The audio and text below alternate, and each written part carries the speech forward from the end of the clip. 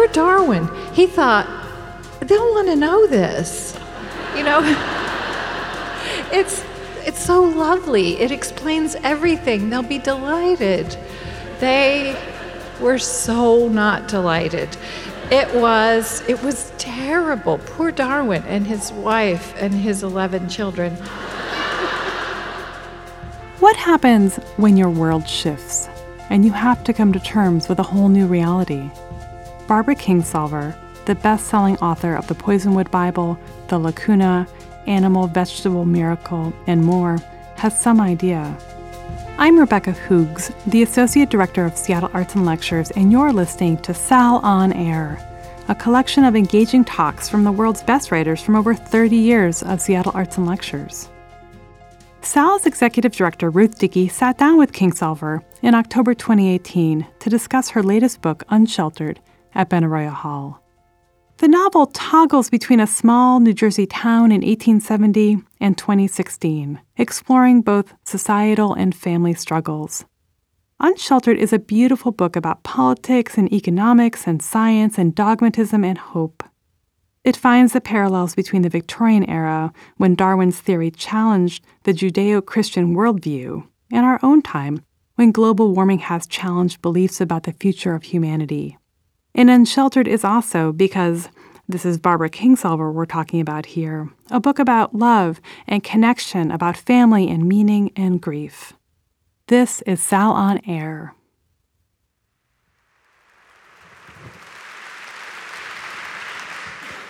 We're so excited you're here. Welcome. Thank you. I'm excited to be here.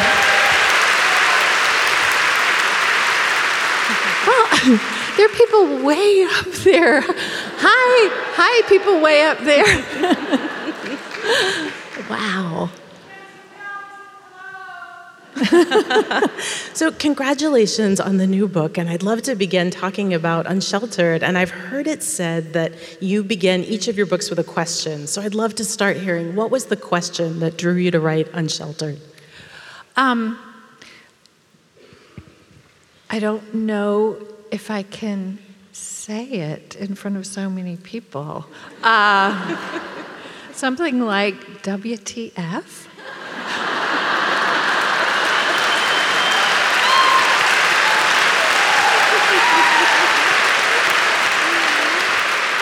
Question mark. It was, I had finished Flight Behavior. It was 2013, 2014, and I was looking around at a kind of polarized climate, a loss of civility, a kind of failure of shelter at so many different levels. I thought, this looks like the end of the world as we know it. And this was 5 years ago. It really struck me that we were coming into a time of enormous change. That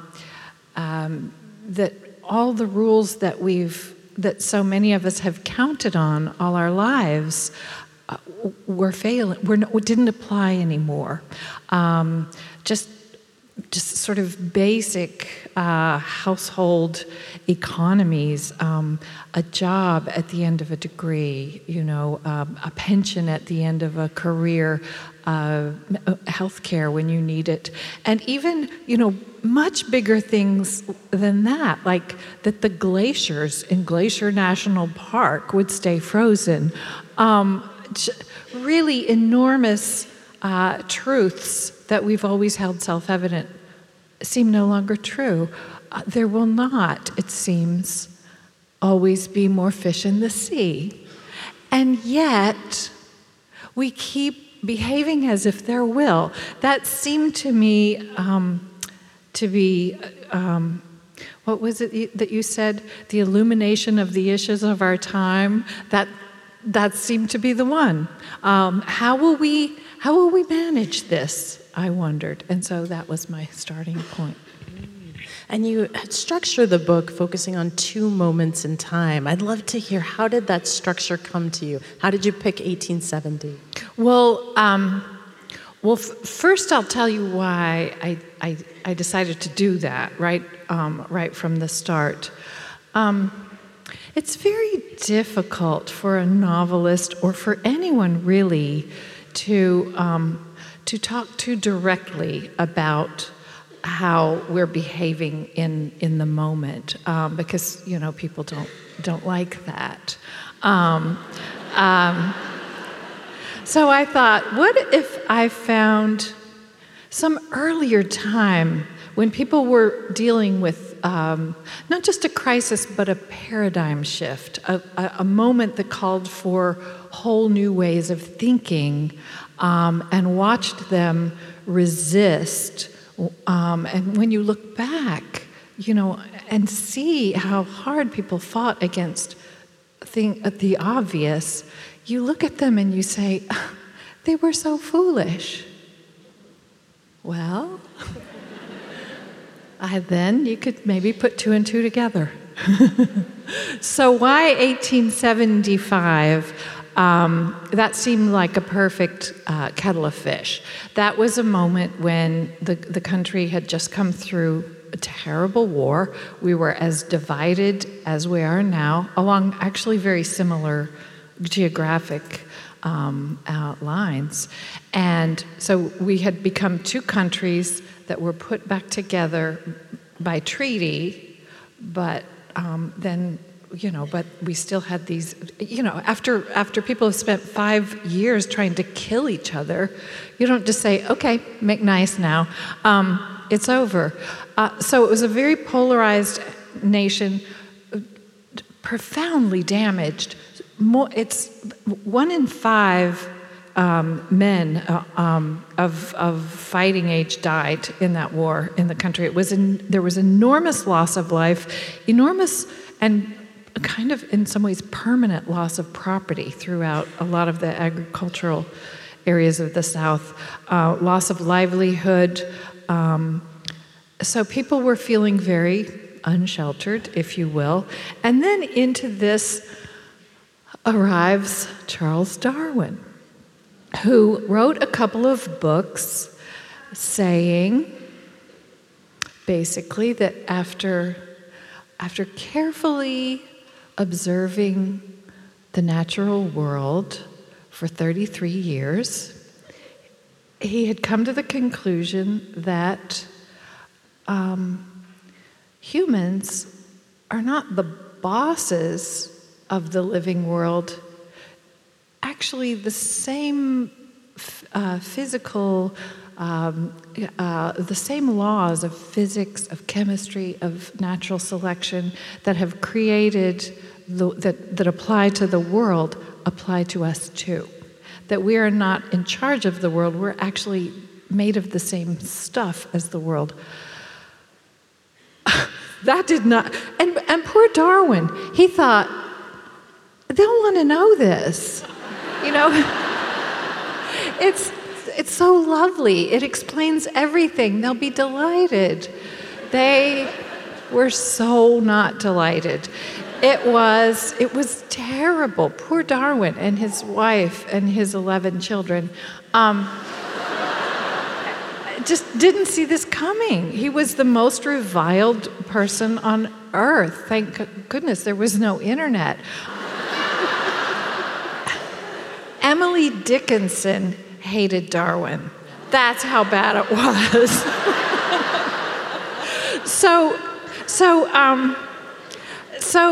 And I've been interested for a long time in Darwin's century, in that period of time and how it changed the thinking of scientists and how it kind of reorganized the whole way that biologists looked at the world. But I had never really spent that much time thinking about everybody else and how profoundly disoriented this left people. So I just thought, wasn't that a time like now when people felt that this was the end of the world as they knew it? So I chose those two times, and I went looking I wanted to put a real historical figure into this novel who could kind of anchor the debate, the Darwinian debate. I wanted characters who had a dog in this fight. In other words, who would be somehow made at risk by their support of Darwin. So that was the next step, to find someone. Originally, I thought it would be Darwin himself, and then I just thought, I better leave him alone. He's been through enough. So, and I really wanted to set it in the United States. So for a couple of years, I had the structure of the novel worked out, but it was a novel in search of a location. And that's a perfect segue to, I was so curious what the research process was like for you for this book, because there's a ton of really juicy, awesome research in there. Well, it began juicy, awesome research or details. The goods arrive after you have read through thousands of pages of unjuicy, unawesome, material. As probably everyone knows. So that's why it took a couple of years. I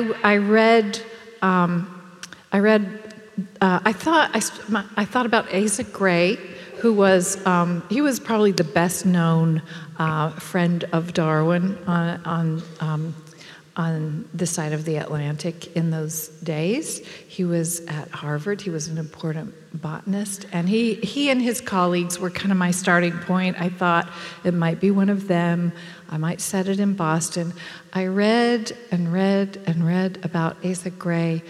It just, it was like one of those dates that, looks good on paper, and just the chemistry wasn't there. Just swipe left. But it took me a long time to swipe left.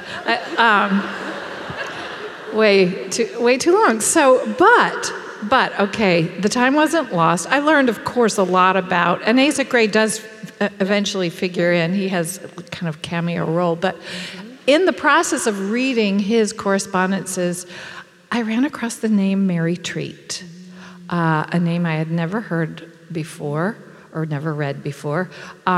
He mentioned her as a correspondent of Charles Darwin. Why didn't I know there was a lady scientist, as they called him in those days, corresponding with Charles Darwin? I tried to find out more about her. It was difficult. No biography has been written of her. She doesn't even show up in a lot of the collected correspondences of Darwin. She's just dropped out. I imagine, the archivist over the years seeing a letter from a lady and just filing that under, mistress or, some, domestic, whatever, not understanding this was a colleague. She had just disappeared. But in fact, I could find out that she left a significant body of work. She wrote a number of books about natural history, books, articles. She did experiments with Darwin, kind of, long distance. She would do things that he was interested in and write to him about them. And she wrote not only and she corresponded really with a lot of the important scientists of her day. But she wrote not only for the scientific, for scientific audiences, but also for the popular press. She wrote books and articles for magazines like Harper's and Atlantic Monthly. So I could find her work, but she was just this mystery woman. I couldn't find out about her. The only personal detail I could find is that she lived in Vineland, New Jersey, a place where I never in this life imagined I would set a novel. Just nothing against New Jersey. I just didn't, know anything about it at all. It's like it's the Garden State, but not really. Or I don't know. I didn't know. I just had no feeling for New Jersey. But that's where she lived. So I called up there, and I discovered there was a historical society. So we put in a call and asked about Mary Treat. Do you have any information? And the answer was, wait till you see what we've got. So I got on a plane and I went, and there was just a deep archive. She left. She died without children, so she left everything to this historical society. And I had her letters. I had letters. People had a lot of letters that people had written about her that ended up there, and so I had this wonderful cache of information. And I found out that not only was she a really interesting lady scientist, she was a soap opera. She was, not she herself, only she was a figure in a grander drama, including, for example, a wackadoo husband who ran off to New York chasing after a glamorous suffragette who believed in free love, and she was like, go, fine, more room for my experiments. It's actually interesting. I eventually realized that this was perfect. This was probably, if you wanted to be as a woman in the 19th century, if you wanted to do some work of your own, the best position to be in was the wife of a husband who had run off. Because you don't have people, bugging you to get married or, sort of questioning your unmarried state, but you also don't have this guy around, telling you to cook dinner. So, she just seemed happy as a clam. I could just hear her voice. She has a very distinctive voice that came through in her written work and in her letters. So I just fell in love with Mary. And this was the jackpot. This is what did you call it? The juicy, the juicy part. In addition to the free love and the suffragette. Mary Treat lived in Vineland, New Jersey, which had been established in 1861 as a utopian community by this interesting man named Charles Landis, who had this big idea. He was a big thinker. And a big ego. So he bought this huge amount of land. He laid out the streets. He brought in the railroad. One of the first, and he sent out the ads, come to Vineland. And one of the first buildings he commissioned was the Historical Society. He was that self-conscious. So that from the very first edition, the weekly newspaper, which he wrote and edited entirely himself, could be deposited in the Historical Society.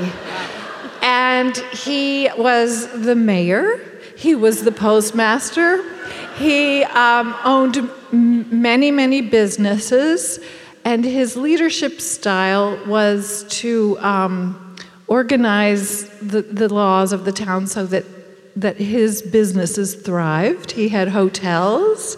He had an odd flop of hair.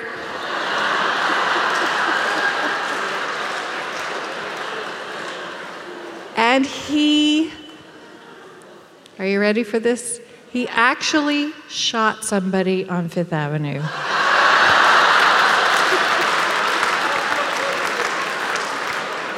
Now that's juicy. So I knew I had found my place. So then what I had to do, I just fell down the rabbit hole of Vineland. I had a very well preserved archive of material about this town, And also, I could, and it was, I will add that the Victorian idea of utopia is that the Italian and the Greek immigrant farmers come in and they do all the hard work, and then the wealthy people come in and they have tea and they attend the lecture series, and that's perfect. That's a perfect world. And amazing, and it's kind of amazing, I mean, reading, insofar as I could tell, reading about it, people mostly agreed, yeah, this is a perfect world. They couldn't think outside of that very stratified, basically unfair division of labor and ownership. And so there they went until, there's always trouble in paradise. Gives you a plot. So, which I've already hinted at. So then my project was to really get to know 1870s Vineland and walk around the streets and really get to know what this utopia had come to 150 years later, and set my story, which is, and do the kind of novelists do, all kinds of research. We do things, like read archives. We also do things like walk around town and surreptitiously take pictures of people, like walking their dogs or working on their cars, or, ask permission to go in their backyards and take a picture of the back of their house. Or, so just to really get a feel for what the modern story would be as well. So that's how it all began. And with that level, all that richness to explore, I wonder, how did you know when you had enough? Like, how did you suss out when to stop diving into Vineland? When to stop learning about Vineland? Mm-hmm. Well, I had a limited amount of time there. I had allowed myself close to 2 weeks just to be there to get the material I needed. And, it was wonderful to take a whole lot of photographs, not just of people walking their dogs, but also I just photographed. I just set up an easel and my husband went with me and very kindly helped me with this, set up an easel and just photographed hundreds, probably thousands of documents. It's so easy to do now. It just takes no room at all, in your little device. And then I could come home and study them at my leisure. And I made a great friend of this wonderful woman, Patricia Martinelli, who is the curator of this collection, who just said, just call me anytime and anything more you need. Or if I find, she became, she got excited about looking for, there's so little about Mary, we just wanted more. There are only 2 photographs of her in existence that we know of. We found 2 more that we think are Mary. So just, I was just hungry for photographs or anything, but whenever Pat found anything, she would call me up and say, I found a Mary. So I knew that I could go back if I needed to, but that first trip gave me really enough to chew on for months and months. And when you asked me, how did you know when you had enough? I think when I got to the shooting on Main Street, that was like, okay, I'm good here. Then it was time to go home and really begin. I had the sort of the architecture of the story, the bones of the story, but then really to flesh out the characters and the plot, to figure out what I wanted people to do and who the people would be to do it. I'm curious because this novel deals so contemporaneously with issues of the day. Was it at all different for you from writing your previous novels? Yes, in some ways it was kind of weirdly like the life kept intruding into my novel. I was writing it. Well, it's set in the 12 months prior to the summer conventions that, before the presidential election. That's the modern part of the story. So it's set from summer to summer of 2015 to 2016. And so I was writing, and likewise the earlier story also is in, it's the same months, so it follows the same. I mean, you go back and forth chapter to chapter, you slide back and forth between centuries, but it's August here, and then it's later August there, and then it's September here, and it's, so you're moving through this year, and I was writing that in real time and observing. I mean, when you think about where we were, sort of in the political scene, this guy, who was running for president is, there's a lot of noise and a lot of attention, and and he was at that point someone that I had never seen on television and didn't think I ever would.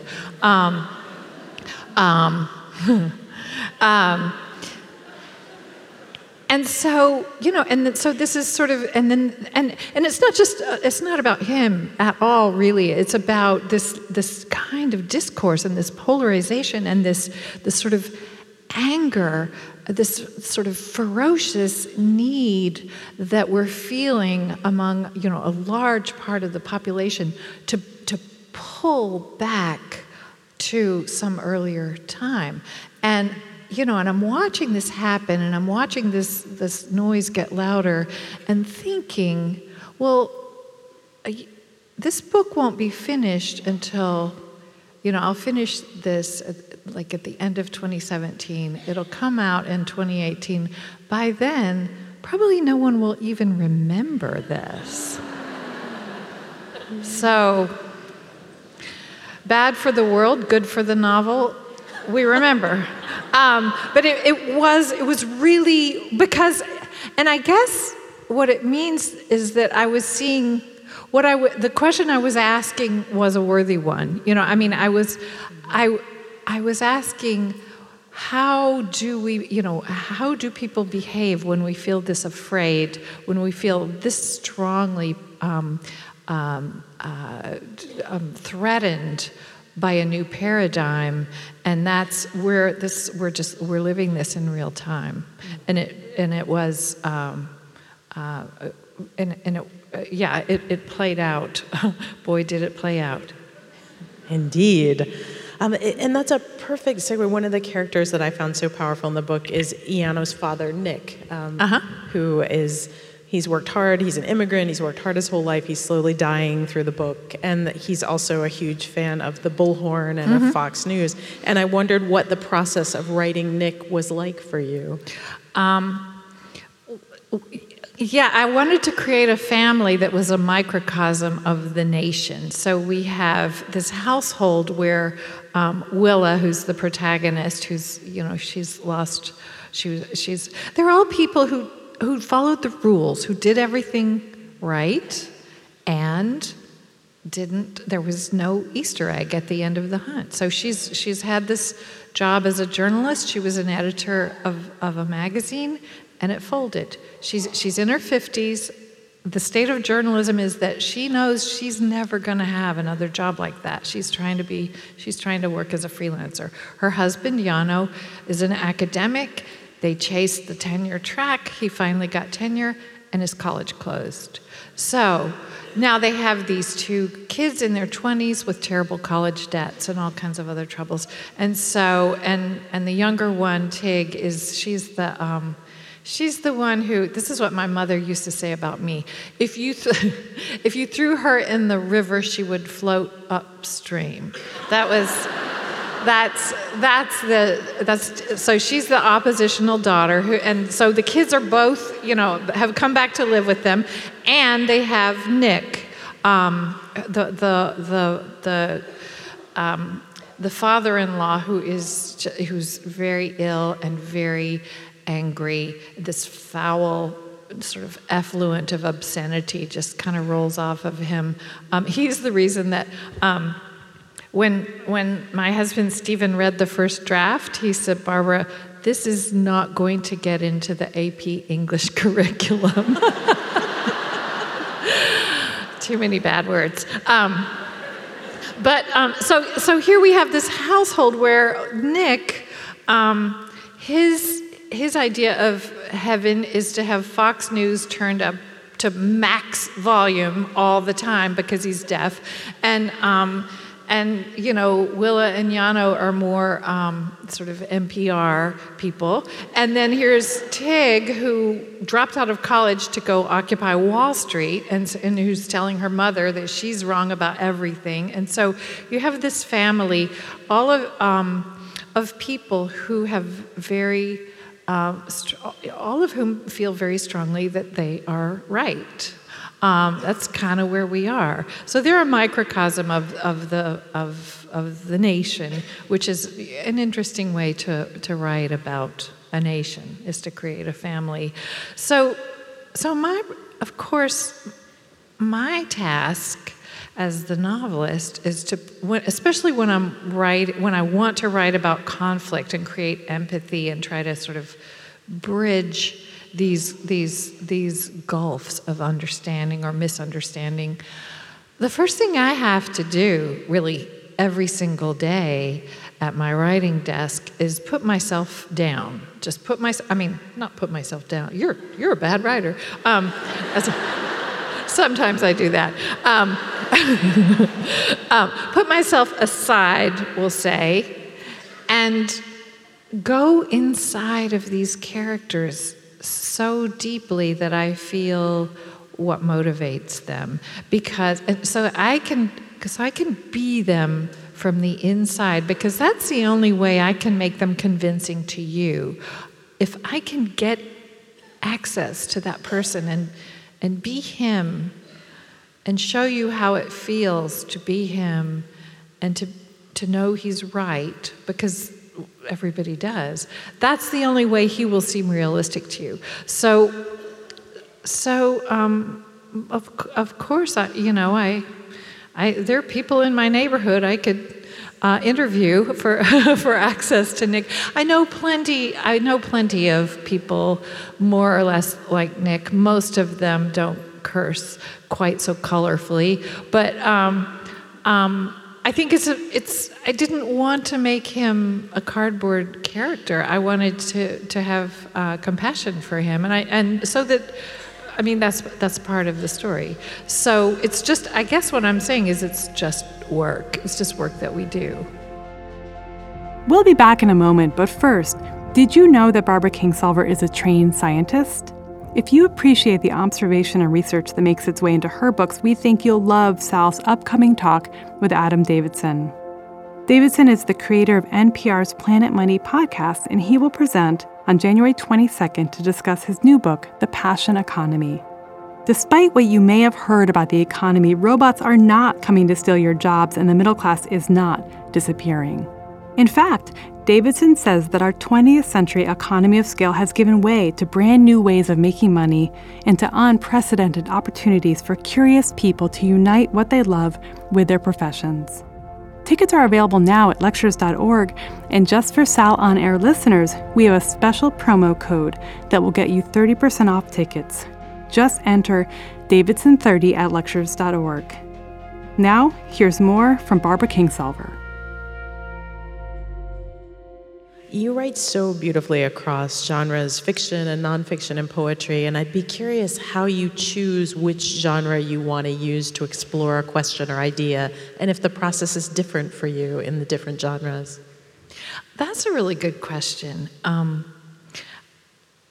a writer who begins with theme, so generally I start with the process that I just described to you by thinking about what it is I want to write about. What are the big questions? Sometimes, and then I think about how to talk about it. And then I choose a suitable vehicle from the fleet at my disposal. And I love having a fleet, Sometimes, you just need the serviceable Toyota of nonfiction. Sometimes you only need a wheelbarrow. That's a poem. Something so small enough to be contained in a poem. And sometimes you need the big old station wagon of a novel that you can just keep on throwing things in the back, because you're going to need a lot for this ride. So it's usually a pretty straightforward process to figure out what this is, and I love creating characters. So I do love novels, and my publisher would always want me to make it a novel because that seems. But I like the essay form. I like short stories. Poems for me are not quite as theme driven. I mean, of course they're language driven, and all of it is ultimately where I spend my time is with sentences, And to answer your question about how the process feels different, I think the preparation is different. The creating the structure or the laying the foundations. But once I'm there, once I am into the work, it's just all words. It's just about putting together language, putting together sentences that glow with their own internal light. And it doesn't happen the first time. The first draft is just a string of serviceable sentences. And then once I've gotten to the end of it, then there's a great relief because I feel like, okay, now I know I can do this, but I still have 90% of the work ahead of me because I have to go back and replace every one of those serviceable sentences with something that's never been written before. And so that's the fun part. And additionally, once I know where I'm going, and I guess I'm talking about a novel now, I'm talking about a narrative, and I guess this also would apply to a book of narrative nonfiction. Yeah, it would. I just decided. Once I've gotten to the end, I know where I'm going. It's so much fun then to back up and tilt every scene, sort of like angle the mirrors so everything is kind of pointing at that place where we're going.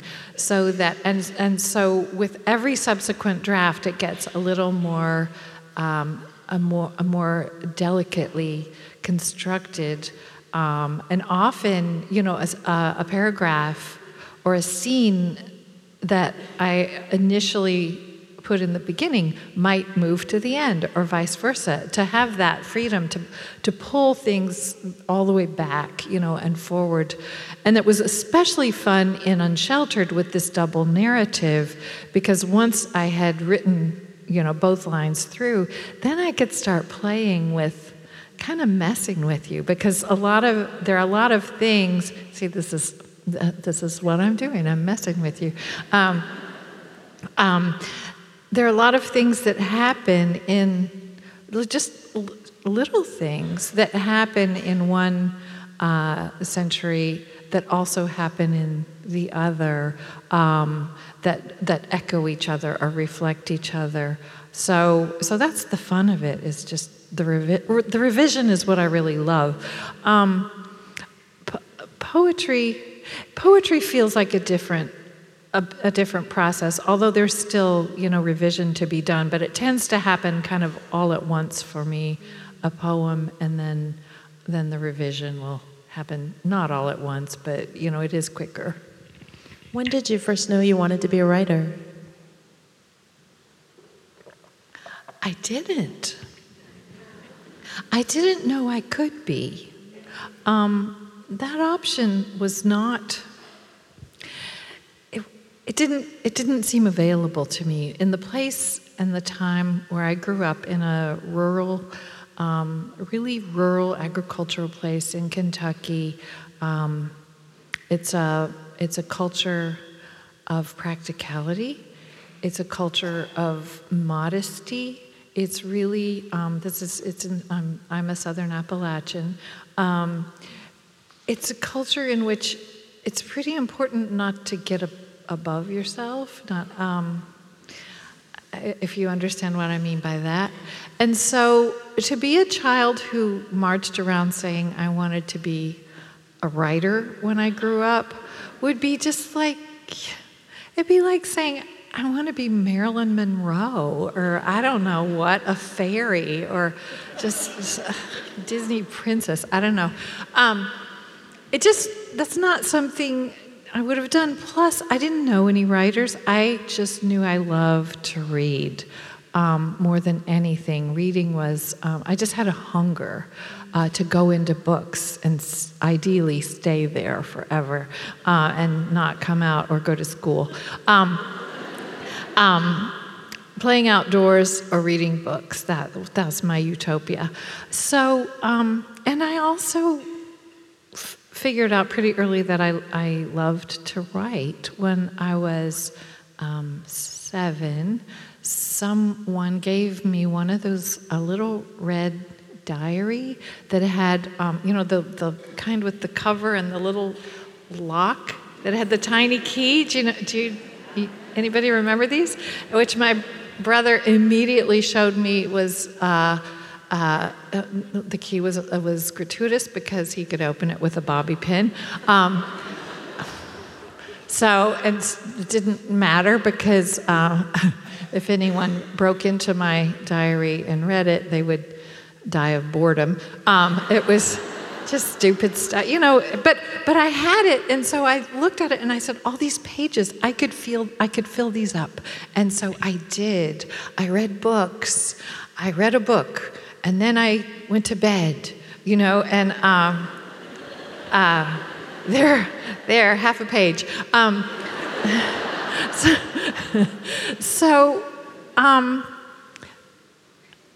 I did move pretty quickly beyond that to writing little poems and stories, and it's just for me, writing grew out of reading. I think it also grew out of a fairly solitary childhood, a very odd, a very peculiar childhood, and a lot of isolation.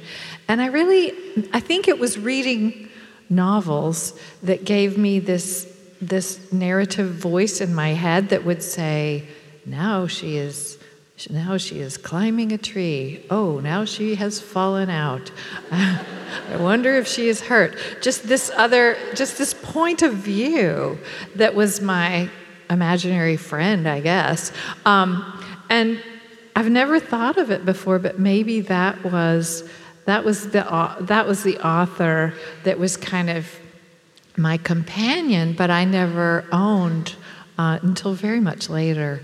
I was a closet poet. I was lucky to get to go to college. Not very many people did from my high school, almost none. So I thought I should study something useful, like science. I loved science. I loved every course I took in college was perfect. I wanted to major in that. But biology, spoke to me. I loved it very much, and so that seemed like something I could do for a living because I wanted the main thing I wanted to be when I grew up was somebody with a job.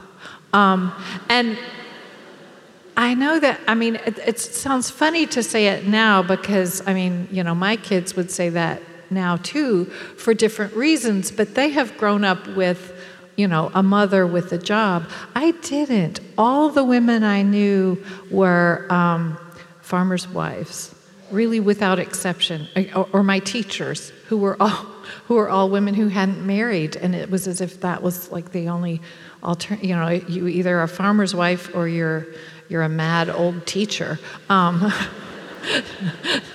And I wanted something else. So I thought I better just learn skills so that I can employ myself. But all the time I was writing poems in the margins of my chemistry book and stories and keeping them to myself.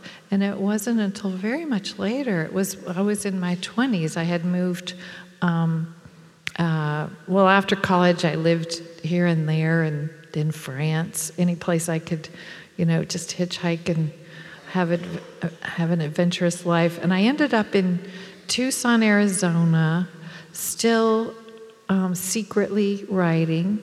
I went to graduate school in ecology and evolutionary biology, and started little by little showing my little writings to friends who said, "This is actually good," which surprised me very much. But I still didn't think I was a writer. It wasn't really until, I wrote a novel just really, truly in secret, because I had a day job, and I was pregnant with my first child, and I had terrible insomnia, and so I had all those hours at night. So instead of writing short stories, it seemed like I had time to fill up, so I wrote a novel. Because why wouldn't you? And I truly did not think anybody would ever read it. But before I went into, and I had a hard deadline, had to finish. And then, which turned out not to be a hard deadline, because my daughter Camille was 3 weeks late. 3 weeks. And the OB was saying, "We better induce." And I was saying, no. I got another chapter to write. And so I finished it, and I remember this moment so well. I was cleaning up, as you do before you have a baby. I was just cleaning up the house, and I had this stack of paper, and I could throw it in the trash can, or I could send it to somebody in New York. And I really believed the outcome of those two operations would be identical. I honestly, truly did. But I opted for door number 2. I attached a note to it that said, "I'm sorry." She still has that note. She showed it to me recently. "I'm sorry. I think this is a novel. I'm not sure. I'm sorry."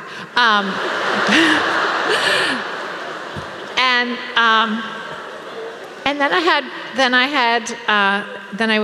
I had my baby, my wonderful baby, and then I came home from the hospital, and my answering machine was blinking, as they did. You remember those?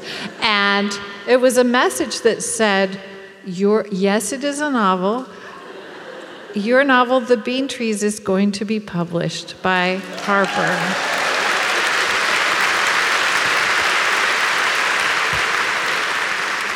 So that's the long answer to your question. I have arrived at it. That's, I guess, when I knew I was a writer. It was incontrovertible. And I was a mom. Both of those things happened on the same day. Very big day at my house. I think we're all so glad you sent it to New York and went that direction. Me too. Yeah.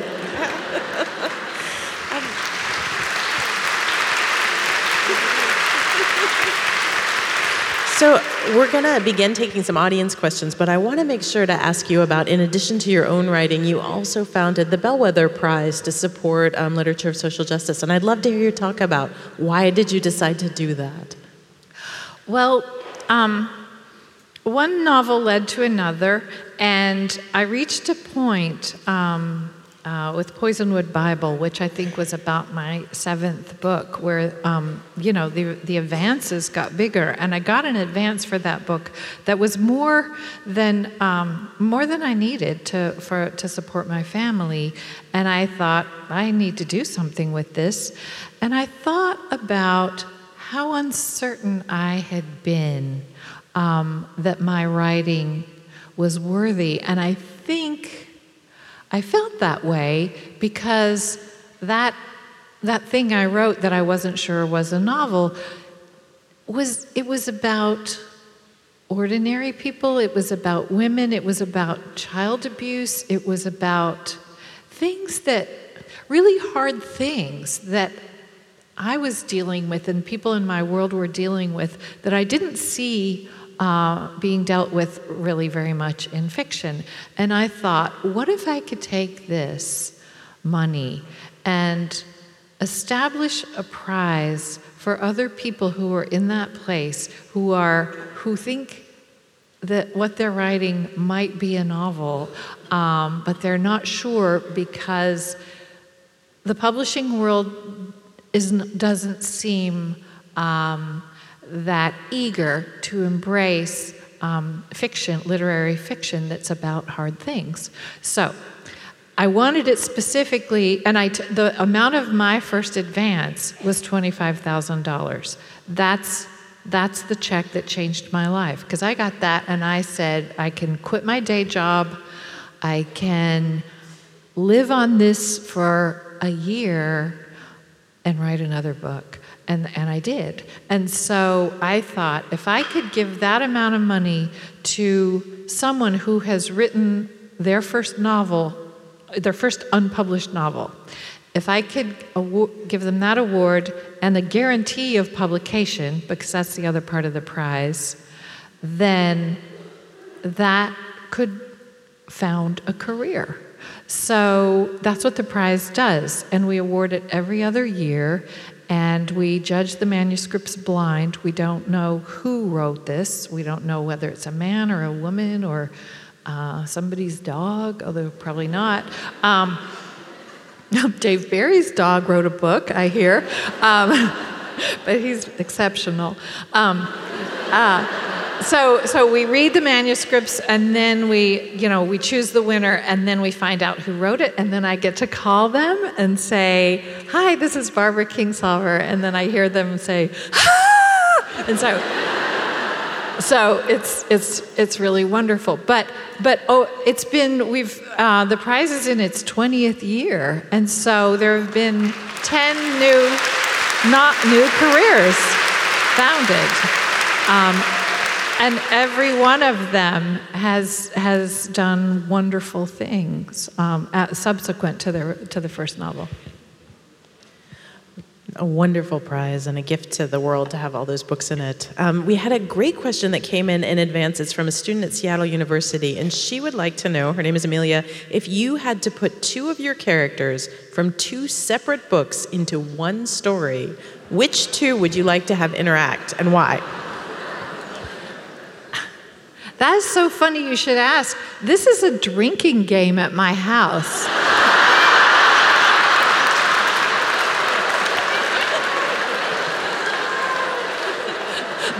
The winner so far seems to be Rachel from Poisonwood Bible with Eddie Bondo. You're not buying that at all. I think it takes a few drinks before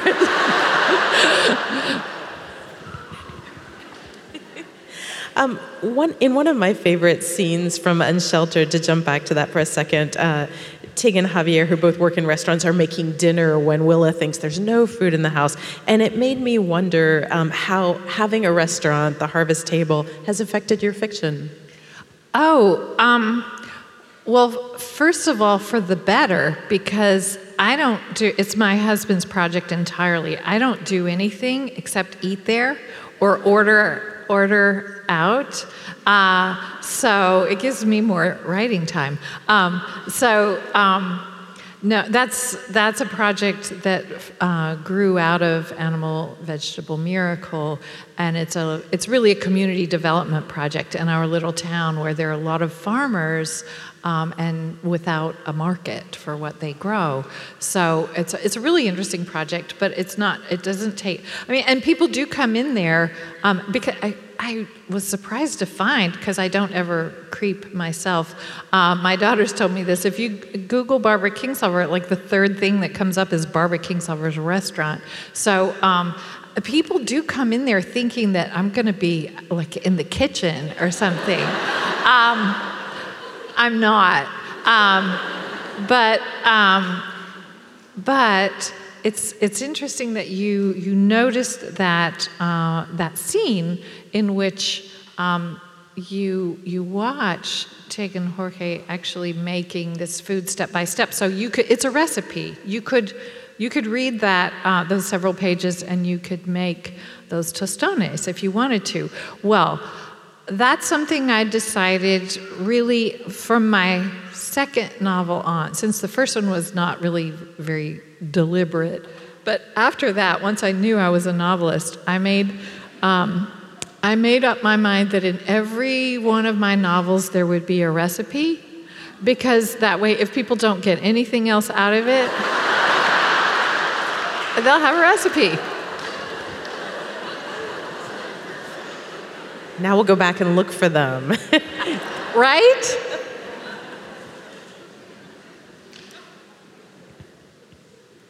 Do you collect anything? Well, after each novel, people, I find, send me things. And sort of theme gifts. Now, I'll back up and say people have sent me the most beautiful and remarkable and amazing things. Letters, many times, but also works of art, objects that of art that have been inspired by something of mine they've read. But there are also these theme gifts. So after Flight Behavior, as you would imagine, I got monarch abelia. I have monarch earrings. Actually, I have some really beautiful monarch earrings, monarch scarves. After Pigs in Heaven, pigs with wings. Who knew? This is such a decorator item. Pigs with wings. So, and on it goes, and my husband asks me, when are you going to write a novel called Mustang Convertible Dreams?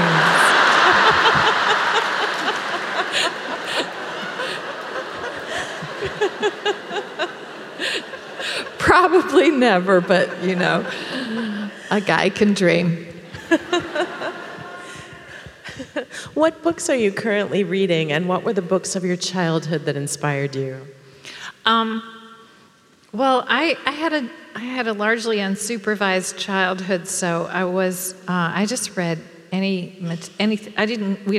I wasn't given children's books, so my brother and I, we would read anything. We found these medical textbooks that educated us beyond our years. The encyclopedia, but I discovered novels probably in my early teens, and one, a book that just really changed everything for me. It was not one book; it's a series. The Children of Violence series by Doris Lessing. Does anyone know those books? The Martha Quest novels. There are 5 of them, ending with the Four-Gated City, and that just blew me away. Those books showed me that novels could be of the world, of sort of what fiction could be in the world, and it really sort of expanded my notion of sort of how I could access the world through novels. But I loved Steinbeck. I loved Moby Dick. I tried to read Virginia Woolf, and I didn't understand. But then I went back later and thought, oh, this actually is really, really good. But you you have to be a bit older. So what I'm reading now is, you know what, I'm gonna shortcut this and tell you. You know that column in the New York Times book review called By the Book? Mm-hmm. Look at it this week. It's me. And it will tell you all the 100 books that are on my nightstand. And there you'll be. There you'll know. Do you ever sing at readings anymore, and do the Rock Bottom Remainders still exist? Wait, did I ever sing at readings? I don't know. Is there evidence of this? I actually, earlier this year, I got to go to Australia, and I gave a reading in the Sydney Opera House, and I was so tempted to sing, just a teeny bit, like, did you? Once upon a time, so that I could go home and say I sang in the. No, I did, but I resisted the temptation for the betterment of all concerned. And I love to sing, but it's not my first gift, I would say. I just love to sing. But I never did sing in the Rock Bottom Remainders. I did a little bit, but mostly I was a keyboard player. And no, I haven't done that for many, many, many years. That was just a fling. It was. It was not. It didn't last for me. I mean, they're still out there. Dave Barry and Ridley Pearson, and occasionally Stephen King. They still go play, but no, not me. Changing gears entirely, a really interesting question about research. How do you picture research for future writers in the absence of letters, and what role do you think digital records and communications will serve? Boy, is that a good question. I can't guess. I imagine that people are saving their emails. I mean, I know I am, but I don't know what in the heck I'm ever going to do with them. And so I know that there are archivists out there because they started contacting me. It's sort of something like when a writer turns 60, it's like the AARP. They start contacting you to find out when you're going to deposit your archives in some library or institution, and I say, well, I'm not dead yet, and plus I don't want you reading my letters. But having had conversations with these wonderful people who do preserve materials for future use, I know that they're working on it. I know that they are working on ways of preserving correspondence. But, the quality of I still write emails that, just because I'm the kind of hairpin I am. I write these long emails as if I were writing a letter, with the advantage of having it delivered immediately. But my millennial daughters tell me that isn't done. That's not. You're not supposed to do that. You're supposed to be it's sort of like my emails are letters and my texts are emails. So if I got to the tweet, maybe I would be at the text. Anyway, good question. Yeah. This audience member would like you to please tell us about your Icelandic sheep. What are their names, and what kind of inspiration do you draw from caring for them? Wow. Thank you for bringing my sheep into the conversation. Yes, I live on a farm. It's a real farm. We produce vegetables. Some of what we produce goes to the restaurant, or to other people, or to ourselves. And we raise Icelandic sheep for meat and wool. They're beautiful. They're all color. They're not all. We don't have any green sheep, for example, but. They're multicolored. They're what's called a primitive breed, which means that they're closer to the original, sheep ancestor, whatever, the Neanderthal sheep. such as it might be. So they're white, brown, black, silver, pinkish. They're many, many colors. So their natural colors are lovely. I have the fleece spun into yarn, some of which I use myself to knit sweaters for everybody I know, and we eat them. What are their names? Well, we have a lot of them. I'm not going to bore you with it, but it's interesting that this is not just at our farm, but a convention among animal, in animal husbandry on farms, is that you name a cohort all with one letter.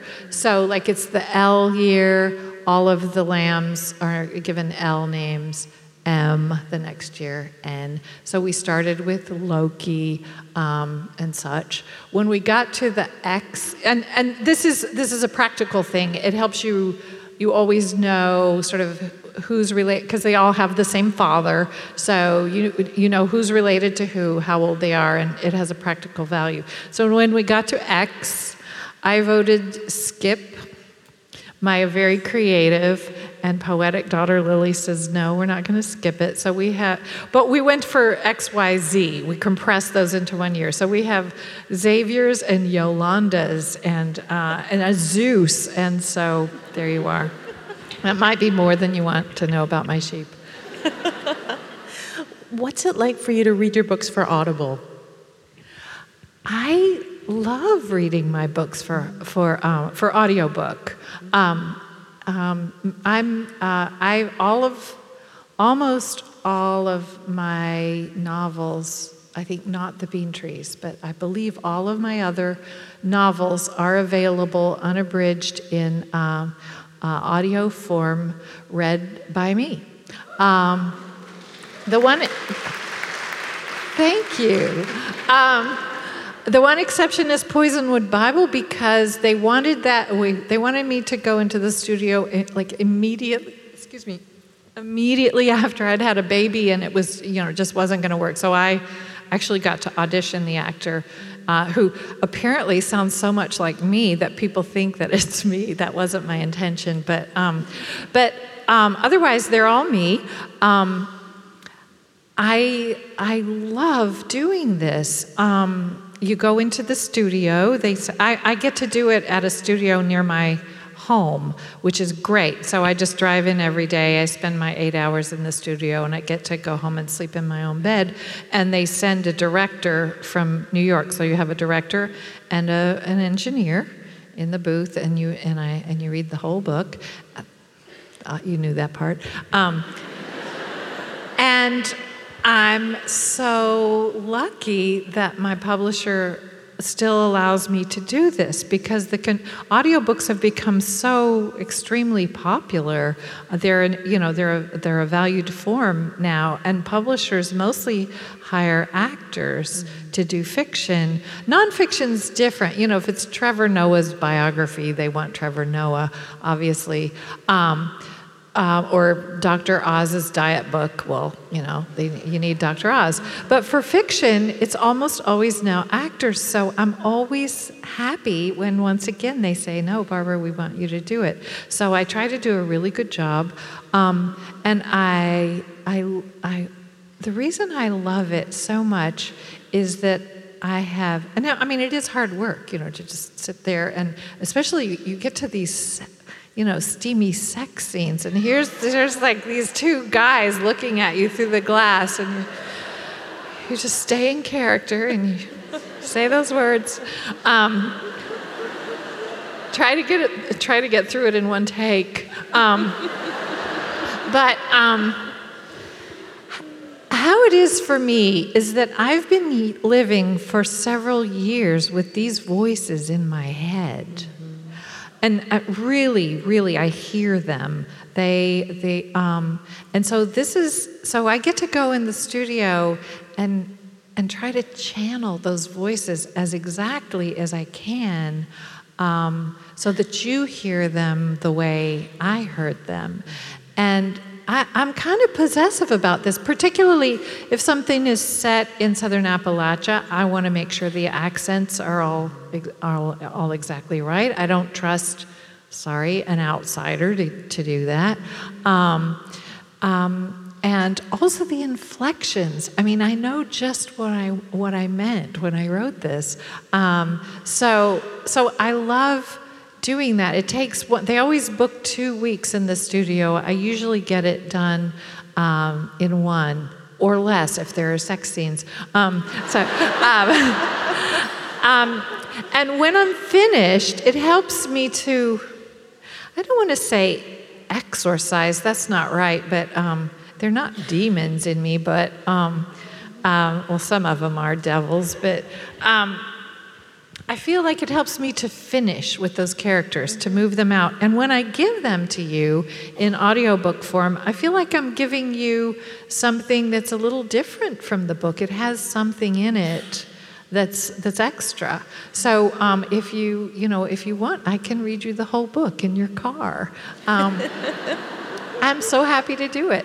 I'll add one extra little note there, which is that these books didn't used to be, audiobooks didn't used to be so popular. So my first books were not. They were abridged. Which is a terrible, terrible thing. It's like 15% of the book. You don't want that. So recently, my publisher asked me to go back into the studio to bring my catalog, all into audio. They asked me to go into the studio to record Animal Dreams. So I said, sure, I'll do that, without really thinking that this would mean. So the weekend before I went into the studio, I thought, it has been 30 years since I wrote that book. Is that right? Almost. No, 28. So I better read it first. And I spent the first couple of chapters saying, no, you don't need to say that much. Just like I was just sort of, it wasn't, which is not to say I thought it was terrible. I didn't say, no, I didn't throw it across the room, but I just thought, this isn't the book I would write now. It was a different voice. It felt a little more emotional, a little more, less restrained, I think is the main thing I felt. Less economical. There were things about it that kind of bothered me, and then I thought, I don't get to rewrite this book. I just have to make my peace with this. So I let go, and I did it. I read it, and then I went into the studio, and I made my peace with that book. And by the end of it, I thought, how interesting it is to come face to face with the 30-year-old Barbara, the 30-year-old writer, the writer I was then, and accept that she has her place in the world. There are plenty of people who still tell me that's their favorite book of mine. And maybe it's because maybe they're closer to the age that I was when I wrote it. Maybe they're not. But for whatever reason, that writer speaks to them. So I should let her be. I should not just censor her or anything. It's just an interest. I don't know if you find that interesting, but it just made me realize that a writer is many different writers, and you, of course, experienced that. You probably knew that all along, but it was an interesting process for me to accept as I age and as I mature as a writer. I'm happy to feel that each book, undertakes new challenges. Each book is harder and I think better, but also just, that doesn't mean the earlier ones are worse. They're just different. We have time for 2 more questions. And the first one is, do you plan to write any more poetry? And this audience member wants you to know they loved Another America. Well, thank you very much. And I'm happy to tell you that my next book is going to be a collection of poetry. Thank you. Publishers, they like you to write novels. I don't really know why it is that Americans who are, we're supposed to be so pressed for time, and yet, what do we read most? Novels. Poetry I love poetry so much. I read poetry every night. I try to make it the last thing I read before I go to sleep, because I feel like it's flossing the word-loving parts of my brain. It's just so good. And I love writing poetry, but I had been reluctant for years to approach my publisher because I thought they would not be happy with the prospect of a book that wasn't going to that nobody was going to read, and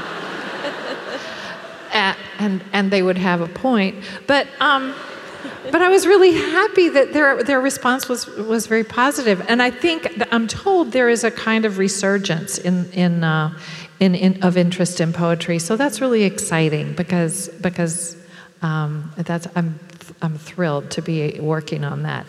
It's not finished. It will not be next year, but it might be the next. Your work engages the most challenging issues of our time, and in terms of our times, what gives you hope? What? No, this is a really good question. It's a serious question, and I want to answer it well. What gives me hope is the fact that I don't have a choice.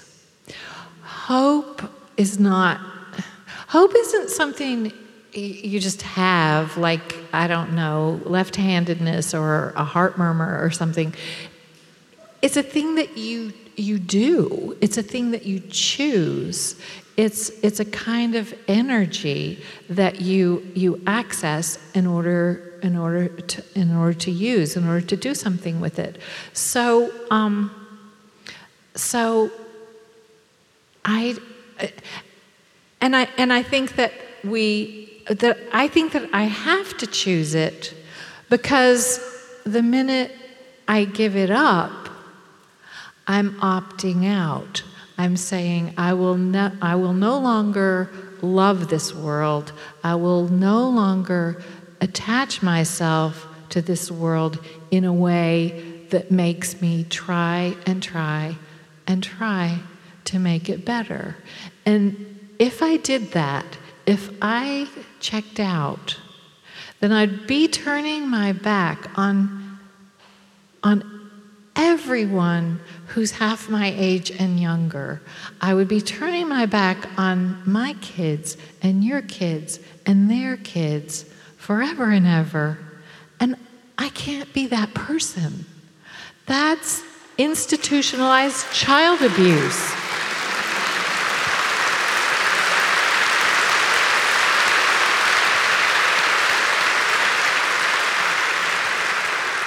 So what we do is we hope until we've used it up at the end of the day, and we go to bed, and then we get up the next morning and we pull it on with our shoes and we walk out there and we wear it.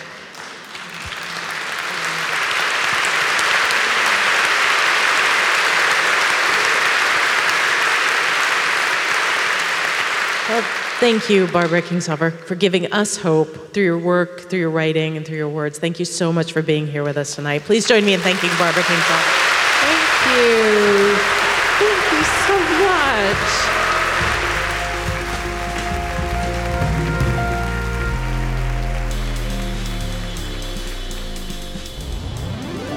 Thank you so much to Barbara Kingsolver for joining us on the South Stage. Thanks as well to the Seattle Arts and Lectures staff, board, and community. And thanks to all of you for listening.